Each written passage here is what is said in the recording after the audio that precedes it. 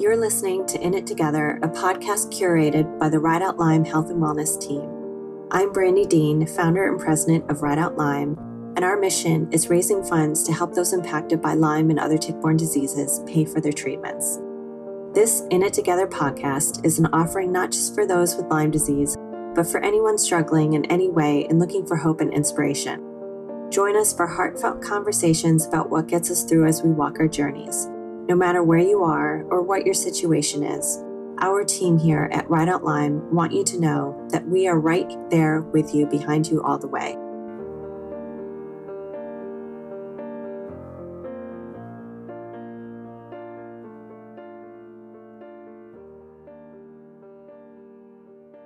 Jody Hudson, welcome to In It Together, the Ride Out Lyme podcast. I'm so grateful this brought us together to connect today. You have a unique background as the founder of the Alex Hudson Lyme Foundation, inspired by your daughter's life and legacy, and now you're a published author. So I'm excited to talk more about your story today and have this space. Can you tell us a little bit more about the book you recently published? Sure, absolutely. And first of all, thank you so much for having me. I'm so glad that we were able to connect and I'm able to tell my story and Alex's story. So my daughter passed away in March of 2018 from Lyme disease after 10 years of being misdiagnosed. She was finally diagnosed with Lyme in May of 2017. When she passed, I didn't really set out to write a book. I mean, I'm not an author. I don't journal. I don't do any of those things, nor did Alex. It would have been so much easier if she had, but she didn't journal either. So anyway, when she passed in March of 2018, I immediately started her foundation. And as I was doing different speaking engagements, people would come up to me afterwards and they would ask me, "So when is your book coming out?" And I looked at him like, "Book? What are you talking about? Like, I just told you guys my story." But the more I thought about it, I'm like, yes, I need to write a book because one, I need to get all the stuff out of my head that I went through before I forget it. Two, I wanted people to really understand the inner journey of someone dealing with Lyme disease. And three, I wanted to create that legacy for Alex. I wanted this story to make an impact on others. And it has. It's just been incredible, the impact that this book has had. But yeah, so those were the reasons why I really wanted to get this book done and to get it published. And when exactly was it published? So it was published in February. And prior to that, it only took me 4 months, 5 months tops to actually sit down and type this out, to get 50,000 words to make a halfway decent book. And most people, listening to this are like, "Oh, okay, well, that's no big deal." But you have to understand, I was working at Catholic Charities at that time, a nonprofit full-time. I was also starting Alex's foundation, the Alex Hudson Lyme Foundation, full-time plus, trying to get events up and running. And this book just like out of nowhere came to my head, and I just sat down one night and I just was obsessed with it. I just had to get this story out. And when I look back on that experience now, I think, oh my gosh, today I wouldn't be able to do that. But I feel like sometimes you just have that, stamina in you. You have, this adrenaline that just runs through your body when you have to get something done. God just gives you the tools to make it happen. And definitely in that moment, he gave me the tools to make that happen. And so I finished the book and then I started interviewing with publishing houses. And after a while, I thought, how hard can it be to self-publish? Because I didn't want them to take anything away from the story. And I really wanted to hang on to all of my contacts, everyone, in the Lyme community and social media and all that stuff. I really wanted to protect everything surrounding this book. And so, yeah, it was published in February and it's on Amazon, and we can share the link later. And it's amazing. They tell people, first time writing a book, if you can sell about 200, 300 copies, you're doing pretty good. If you're not a household name, if you're not a celebrity. I have sold over 1,500 books now, and I've got 81 5-star reviews on Amazon. People I don't even know, people that have Lyme, people that don't have Lyme, people that have read this book and it's touched them with their own faith walk, people that have read this book that they're going through a challenge, and Alex's story, her grit, her determination in the face of the storm, has inspired them. So it is just mind-boggling how I just wanted to be able to get this story into print and have maybe one or two people say, that was really a good book. I learned so much about Lyme and your daughter, but to have it be on this magnitude, I don't even have the words to put into, conversation how that feels. It just blows me away. That's incredible that it's already had such an impact and that it's reached. I mean, those are some really great numbers. 1,500 copies sold so far and 81 reviews. That's a lot. I'm impressed by that. Yeah. So like I said, it was a story that needed to be put into print, to be shared with others. And it's interesting, even a lot of people in my own inner circle, after they read the book, they said, gosh, we didn't even know in that last year from 2017 until when Alex passed, everything that you guys went through. And I wasn't able to stop and bring everybody along on that journey with us because I was just trying to save my daughter. I mean, I was going clear across country. We'd be gone for 3 weeks, come home, we'd be gone again for another 2 weeks, just going anywhere to see if we could find the proper treatment, the right treatment that was going to cure Alex. And I had my coworkers all chipping in to help with the vacation time, sick time, because I was a single mom. I was doing this all on my own. So for them to read the story and just go, gosh, how did you do it? And I really, like I said, looking back on all that, I don't know how I did it, but I did. Yeah. Out of necessity to a certain extent. Sometimes you can go through superhuman feats when you think that's not possible. Right. And I think you have that mama bear instinct too. For those people that are listening and they have children, you will go to the ends of the earth for your child. And for me, I always prided myself on the fact that I could fix things for my kids, right? I was a fixer. They had a problem. They came to me. I generally had a solution. We could work through it. This was beyond me. It was beyond my mother fixability skills. It was horrific. And I think that, and seeing my daughter suffer so much really broke me multiple times. But I wouldn't let Alex see that. I mean, I would go and I would cry and, have my moment. And then I'd be back all, happy clappy, just trying to, provide relief for her and support for her. Because I didn't want her to see me that way. She needed me to be strong for her. How did you ultimately find support for yourself and healing for yourself?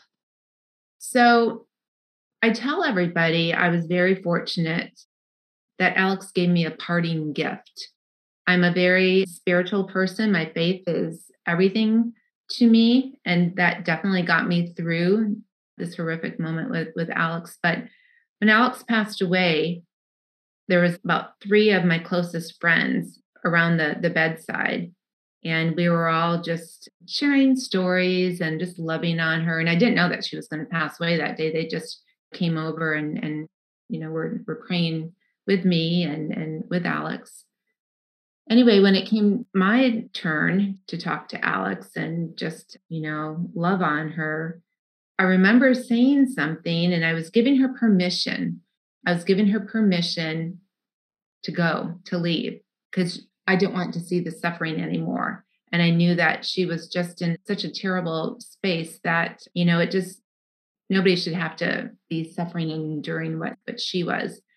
So I finally, gave her that permission, and she was, incoherent. She was kind of in and out of things. And I hadn't even finished that sentence. And she lifted her head up from the pillow And she looked up to the ceiling and she had this great big smile on her face when she opened up her eyes. And then she closed her eyes and she laid her head back on the pillow and she passed.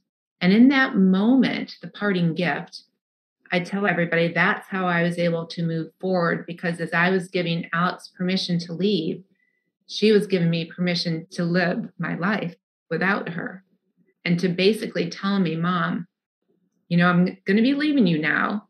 And you know where I'm going because I just gave you that sign that it's beautiful, it's glorious. And you're going to be okay because I'm going to be okay. And then from that moment, I just knew I had to create a legacy for her, and I needed to share what she went through. And so for me, the parting gift helped me, but also I'm very project based. Anytime there's stress in my life, anytime that I'm anxious about something, I'll start cleaning, I'll start doing something, right? I've got to be active. Well, after she passed, I started looking into the foundation, starting a 501c3. And I thought, okay, well, I'm working for a nonprofit right now. It's probably going to take about a year to get, my paperwork and everything, but I'll just apply and get the process going. So that was in April. By June, I received a letter in the mail saying, congratulations, you have a new 501c3 called Alex Hudson Lyme Foundation. I was like, wait, I'm not ready for this yet. I thought it was going to be like a year off, right? But obviously God was ready for me to start doing this.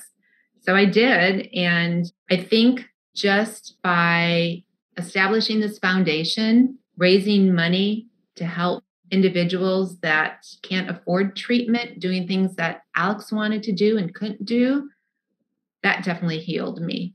And then writing the book. I think the book was the final thing that I needed in order to move forward, because there was just so much, like I said, that was in my head. I hadn't processed because I was just in this busy project mode. And so sitting there, typing away her story, reliving all of the trauma and the tragedy and the horrible things that happened to us and to her in the hospitals and with doctors, it tore me and broke me all over again.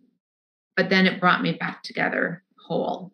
Sometimes you have to do that in order to move forward. You have to just rip everything open, process it, sit in it, and then you start putting the pieces back together in a really healthy way. And today I'm good. I miss my daughter and I would give anything to have her back, but I'm okay. I'm okay. Yeah. Thank you for sharing that. And it's interesting what you share about the book and the process of writing it and how it can be therapeutic. Was that ever part of, it sounds like it was born out of demand. You were speaking publicly and people said, "Where's the book?"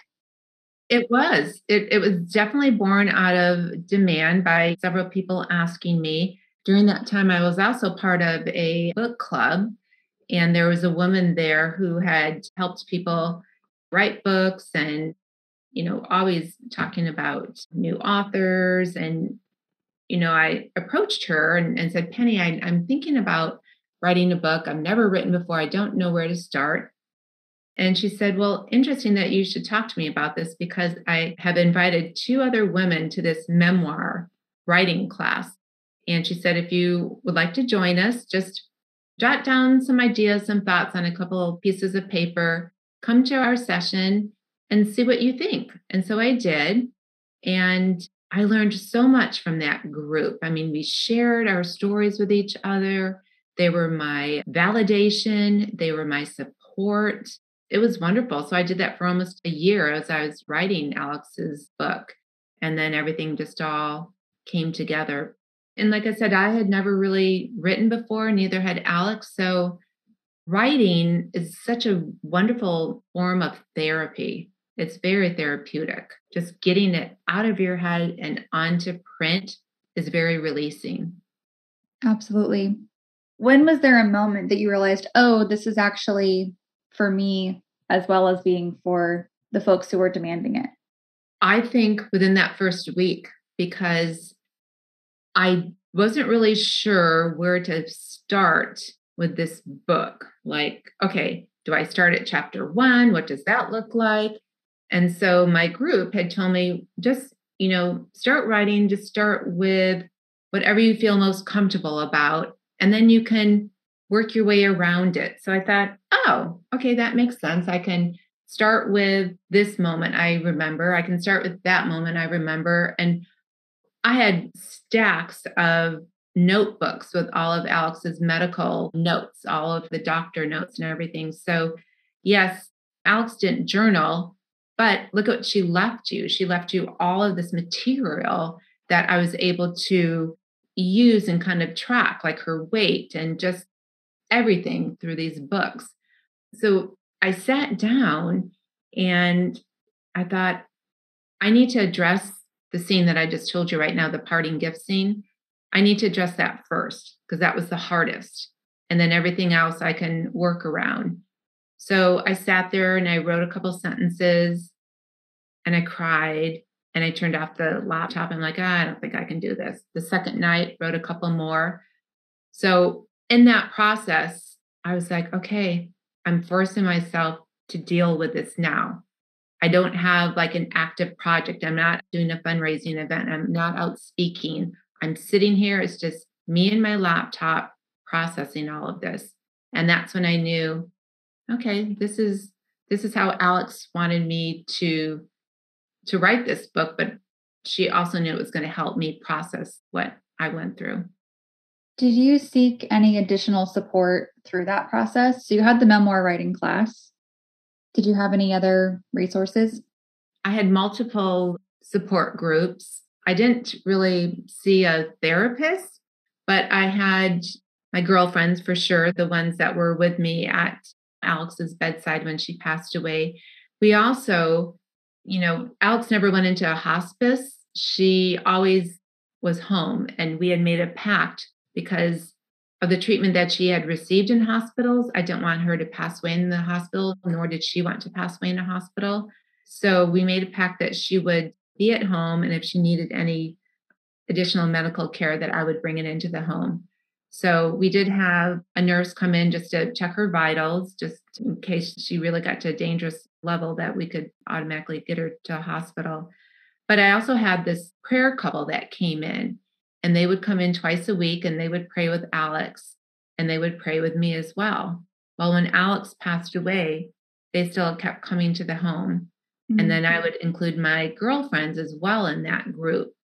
And that was a great way for us to honor Alex's memories, talk about what examples she gave to us with our own pain and suffering. And it provided such a safe haven for me because it was in my home. It was with my friends that had seen me through the worst of times. And it was getting us that perspective and bringing it back to our faith in God and just really leaning on that to get me through. So I would say that was my biggest source of support. That's beautiful. That's beautiful that the prayer team continued to meet with you after. They did. And I tell everybody, gosh, at the end, if you need that medical attention, you need the hospice, that's great. But man, having a prayer team made all the difference. They came religiously twice a week for almost 2 months through my church. And I didn't even know that this had existed until the priest came over and told me that they have this healing ministry. And I didn't think Alex was going to go for it because when she started this journey, she was about 122 pounds. And when she passed away, she was 57 pounds. She was a shell of herself, but she was still vain, right? She was a girl. I mean, when you don't feel good, you don't want people coming over and, looking at you and going, oh my gosh. And especially people that hadn't seen her for a long time. She just didn't want to be around that many people. But she embraced this prayer couple and it was just so beautiful. I mean, Alex and her father had been estranged since 2011 after he and I divorced.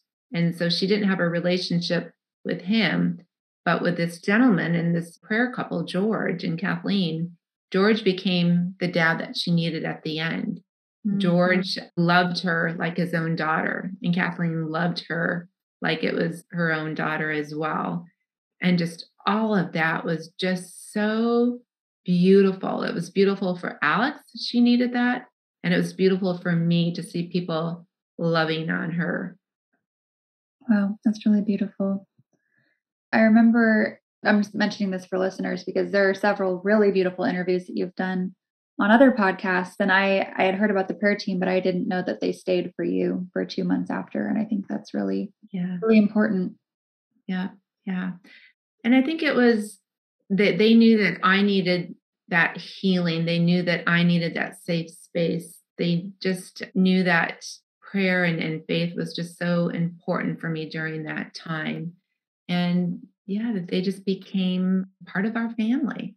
They're such good people. And these people do this and don't get paid for it. It's all volunteer, which is just beautiful in itself. But yes, I was very blessed that they came into Alex's life and my life, and they still are in my life. I mean, they will always be in my life. When you go through death with someone, when you go through that very intimate experience, there's a bond there that will never be broken. It's very sacred. As much as I was impacted by the parting gift in Alex's final moments, so were the people in that room. And it helped so many that have been questioning their faith. In fact, one of the gals that was in the room with us when Alex passed away, I immediately thought, oh my gosh, I feel terrible that she was here to witness this because her husband was diagnosed with cancer and he had been battling like Alex was. And he died a couple months later. And I thought, oh my gosh, I wanted to protect her from witnessing Alex pass on. But she told me that that helped her when her own husband passed away a couple months later. It prepared her. So it was actually her gift, right? Her parting gift from Alex. So she could be prepared for what would happen with her husband passing away a couple months later. Wow. Yeah. It's definitely an experience to go through witnessing someone's passing. Absolutely. And I had never really experienced that before. Both of my parents have passed away, but they live in Michigan. And I moved away from home in, gosh, the 80s. And I didn't look back. I mean, I just didn't. My childhood was something that I really, wanted to erase for the most part, unfortunately. But so I never had that experience being right there with someone passing on. And I'm glad that it was such a beautiful experience and it wasn't a scary experience, a frightening experience for me. Alex, as much as I was protecting her, she was definitely protecting me at the end too. I just want to honor, I've not having gone through this myself, I feel like one of the hardest things a person could go through in life is watching their child suffer and pass away. Absolutely. I mean, they say, you shouldn't have to bury your children before yourself. And when you lose someone at 22, someone that had everything going for them, she had a full ride scholarship to UCLA. She wanted to, the whole foundation was her idea. She thought that she was going to be able to beat Lyme disease. And she wanted to then start this foundation and help raise funds because she knew how we battled to find the means, the resources to pay for treatment. I mean, I spent over $100,000 in 1 year trying to save her.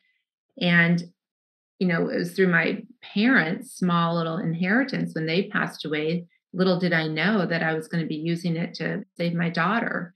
But I think of people out there that don't have those means. It's terrible. Just the suffering that goes on with this disease and just the treatment that is not covered. I mean, there's so much that we need to still do with Lyme disease. But yeah, having a child suffer is one of the worst things that can happen to a parent. Because like I said earlier, we as parents are the fixers. We fix everything. Your child has a scrape, a cut, put a Band-Aid on it, right? I couldn't put a Band-Aid on her Lyme disease. Wow. It is heartbreaking that it's so inaccessible for folks to find treatment options for Lyme. And I appreciate your honesty and transparency about how much you spent in a year and how you're able to get it, and recognizing that's not a reality within reach for a lot of people. So, for anyone who's unfamiliar, can you tell us more about what exactly does the Alex Hudson Lime Foundation do today? Sure. So what we do is we raise funds to support those going through treatment. And in the beginning, when we first started out with fundraising, my first goal of the foundation was to raise funds to start up a research grant with Lyme disease. And so we did that from our first fundraising event. We raised enough money and we partnered with Global Lyme Alliance out of New York. And we had a $50,000 and then they put in 50, so $100,000 grant called the Alex Hudson Lyme Foundation, which went right towards research. So that was important to me.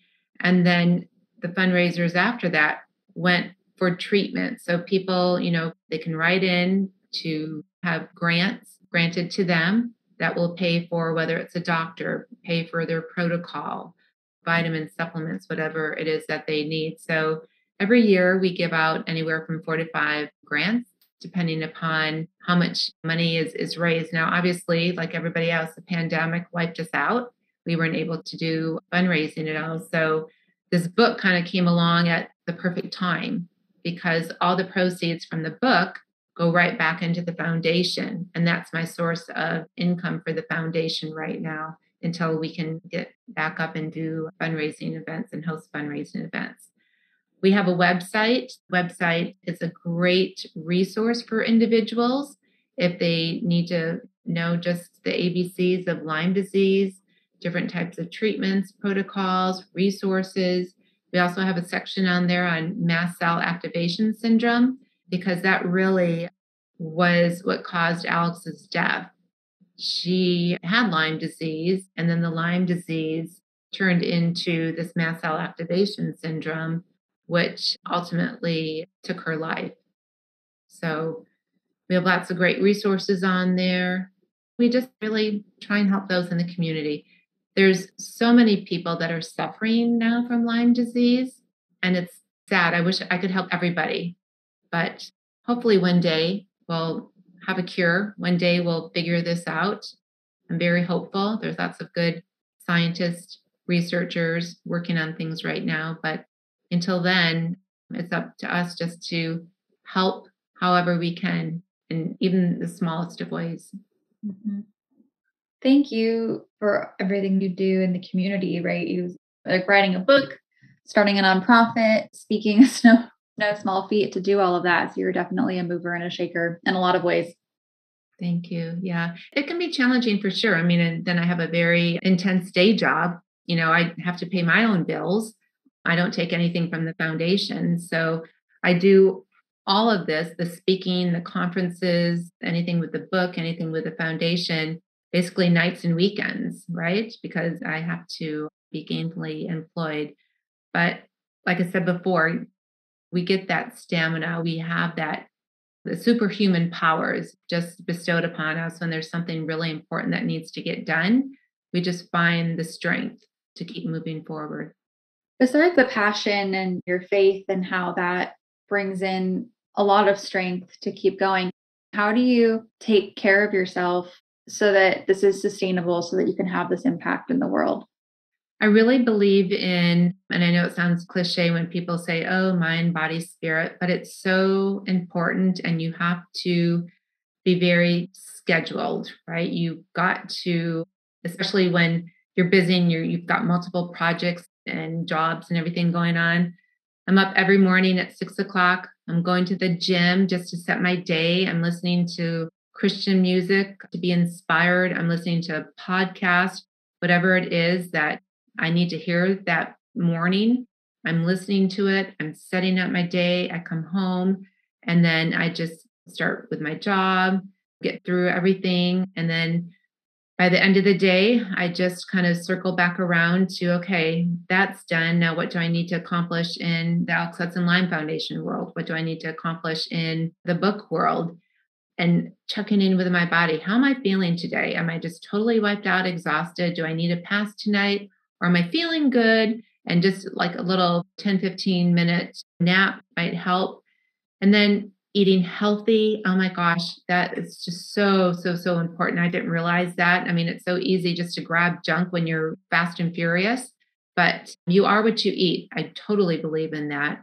So making sure that you're eating healthy, exercise, putting good things into your head, taking time for yourself, whether it's having a spa day or taking a detox bath or any of those things. You got to nourish your body. You've got to be good to your body, because if you're not good to your body, it's not going to be good back to you. So all those things I really am mindful about.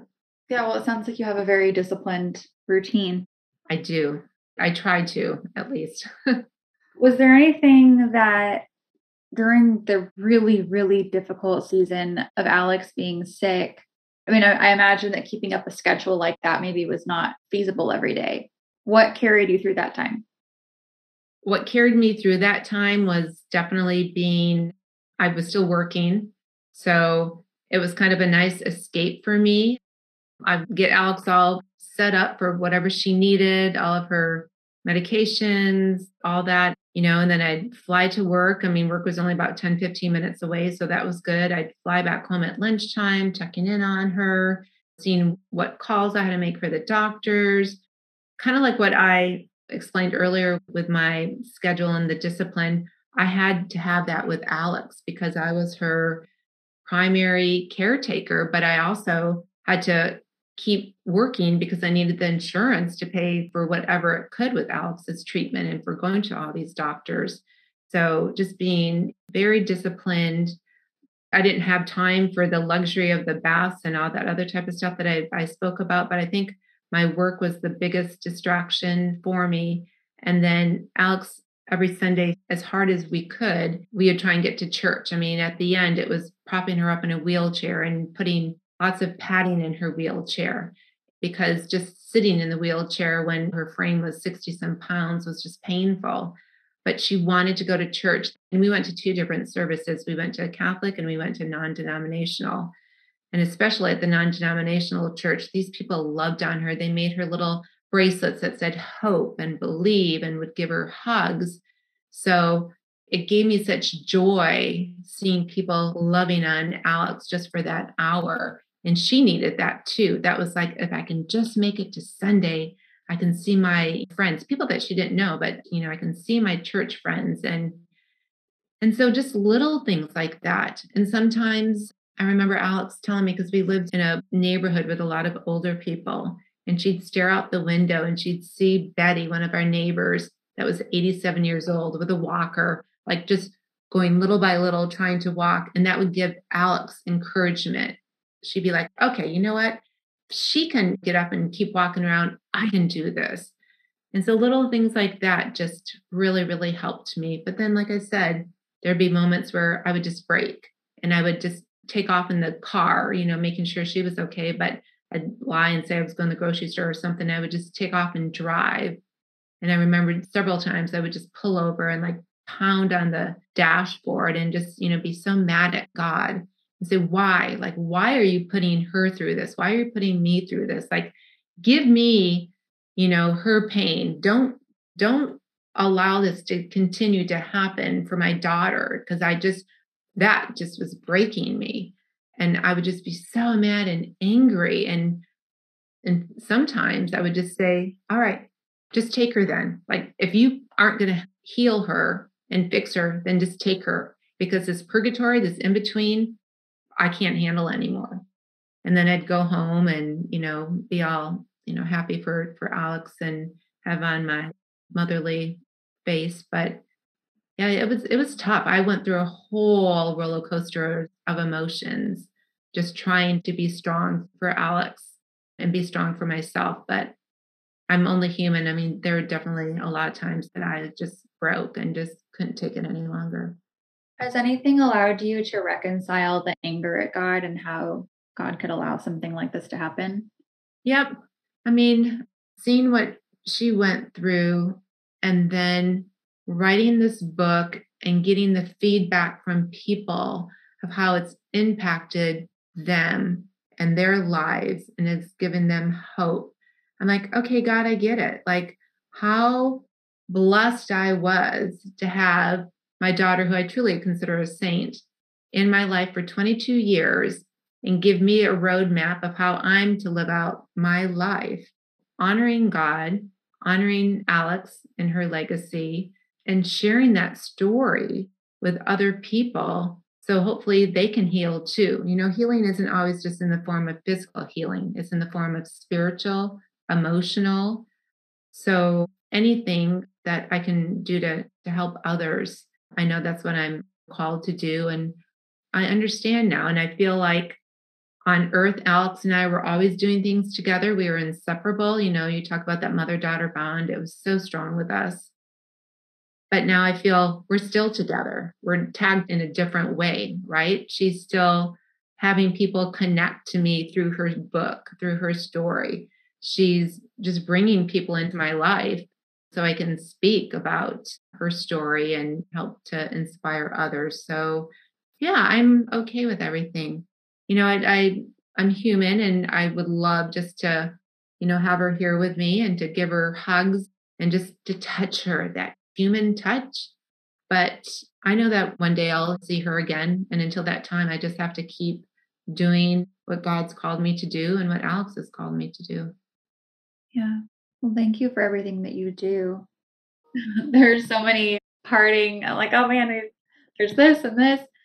Is there any advice or wisdom or encouragement you would share for someone who's in the thick of the caregiver journey, where maybe they're trying to come up for a breath of air? And, we talk about self-care all the time. And like when you're really in that season, like you said, you don't have time for the baths. You're just trying to survive.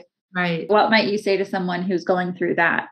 What I would say to someone going through that is you have to be vulnerable. You can't always be so stoic and can't always be so, you know what, I'm fine. Like when friends call you, how are you doing? They're checking in with you because obviously they know that you are going through this storm. And when you just say fine, some of my girlfriends now, when I say that, that's the code word, and they know that I'm not fine. And so they will like drag me to coffee or lunch or something. So it's be vulnerable. We aren't always fine. You need to let people love on you and take care of you when you are a caretaker. You can let down your guard. It's okay. You need to walk away from that real heavy lift that you're doing here with the individual that you are taking care of, because if you don't, you're not going to be able to sustain yourself. And yeah, let people into your world as much as you possibly can, because everybody wants to help. They don't always know how to. Even if it's just getting groceries, my friends would text me, hey, what can we do? They just felt so helpless. They knew I was hurting and they didn't know what to do. Let them be useful. Let them pick up the dry cleaning. Let them pick up the groceries. Oh my God, my girlfriends were ecstatic when I finally let them do something like that. They're like, oh, we've been waiting to do something, because that's their love acts. They want to help, and they know that they can't make the doctor calls. They can't do this other stuff, but let them love you and support you. That's beautiful that you had a community of friends who were so at the ready. And yeah, it can be profoundly uncomfortable and feel somewhat powerless when you know someone you love is in pain. They go, we know that we can't take away Alex's suffering. We know we can't make the doctor calls, but that's great that they were able to help you with those. I'm sure it like gave them some peace having something to do. Oh, it did. Even the multiple hospital trips and doctor's visits and everything, they were excited if I would just text them and say, okay, several of them had my house key. So I'd say, okay, we're coming back home. Great. We'll have the light on. I'll bring over some dinner for you. They'll have like fresh flowers for me or something. I mean, it was start crying. Is there the best that they could do for me at that time, Yeah. So yeah, you got to let people into your storm whenever you can. That's really, really nice.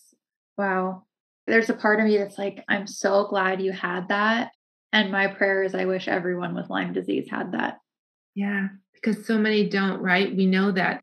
You go on these Facebook support groups and people, reach out to me all the time through Alex's foundation that are just desperate. And I get it. I mean, I was there too with Alex. Like you just are hanging on by a thread. And so I respond back to all the emails I receive with encouraging words. But yeah, there's just so many people out there that are looking for a lifeline. And it breaks my heart, especially when families just abandon them, friends abandon them. Because sometimes it's easier to do that when people don't believe or can't understand what someone's going through, because this illness is such an invisible illness. It's tough. So I pray for everyone out there that's suffering, because I get it. Is there anything you've seen that you feel helps? I mean, of course, we can never control the actions of others, and we can't control if they believe us, if they support us or not. But is there anything you've noticed that maybe encourages that supportive network, like for you or for anyone else that you've met through this journey? I know as far as to empower individuals with Lyme disease, I can speak to that. There's this, and I write about it in my book, that one time when Alex and I were at CVS picking up a prescription, and she was, I think, down to about like 80 some pounds, maybe 75 pounds, and obviously looking very thin, right? And not healthy. I was over in a different aisle, and this woman came up to Alex. And I don't understand why people just feel like they can take the liberty and walk up to people and just make nasty remarks and comments. But this woman walked up to Alex and said, "You know, honey, you really should try and eat. You just don't look good." Like, Alex was just so horrified by that.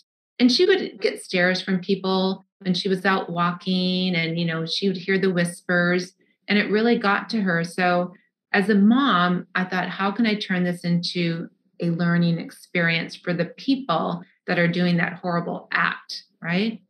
So I said, Alex, let's get some 3x5 cards.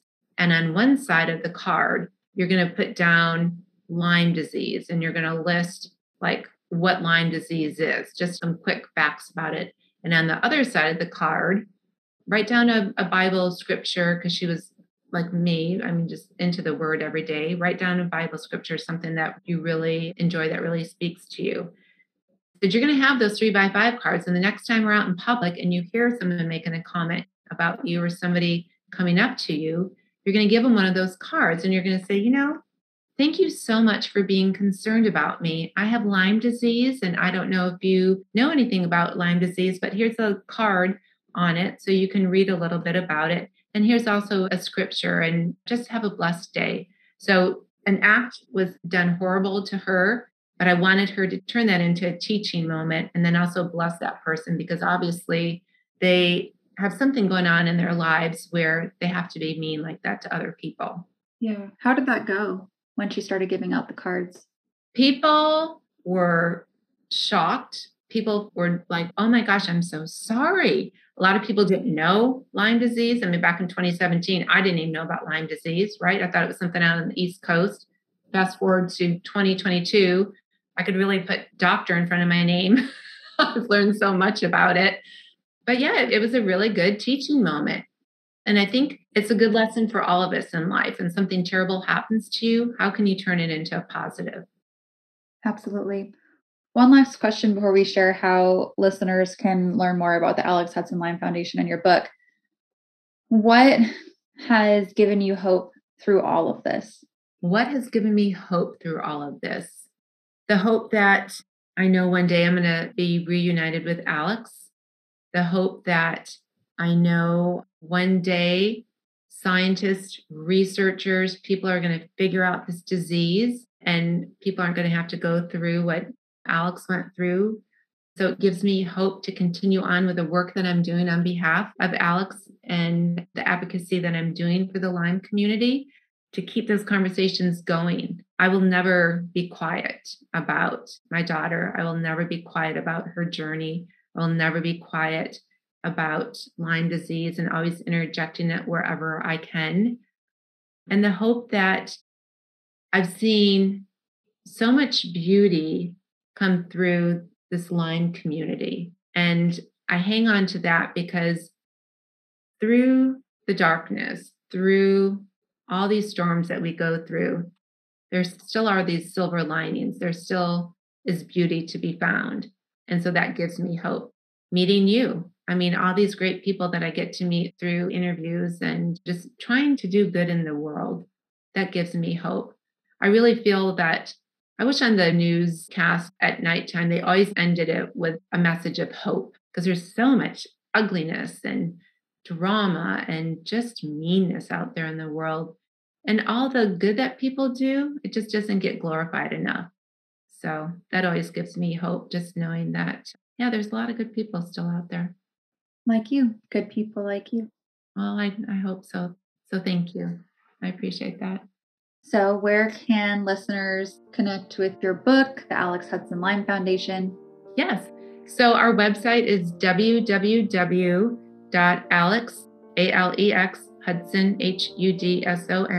lymefoundation.org. And if you go to our website, on the front page there, on the home page, is our link to the Amazon, where you can click on that and you can purchase a copy of the book. And I love for people to write reviews. It not only helps new authors, but it helps me to understand how this book is having such an impact on people's lives. And for people that are listening, just go through and read some of the reviews. I mean, it will just inspire you by what people are saying about the book and the message. So that's how people can get a hold of me. Our email is on the Alex Hudson Lyme Foundation homepage as well. So anybody listening today, if they are by themselves, if they are just feeling like they don't have anybody there to support them, if they are barely hanging on by a thread, please email me because I will be there for your support. I don't want anyone to go through this alone. Thank you, Jody. You're such a gift. Well, thank you. You're a gift for doing what you do to raise awareness about this and to help others. There's got to be more empathy and compassion in the world for sure. So thank you. Thank you for having me. I really appreciate it.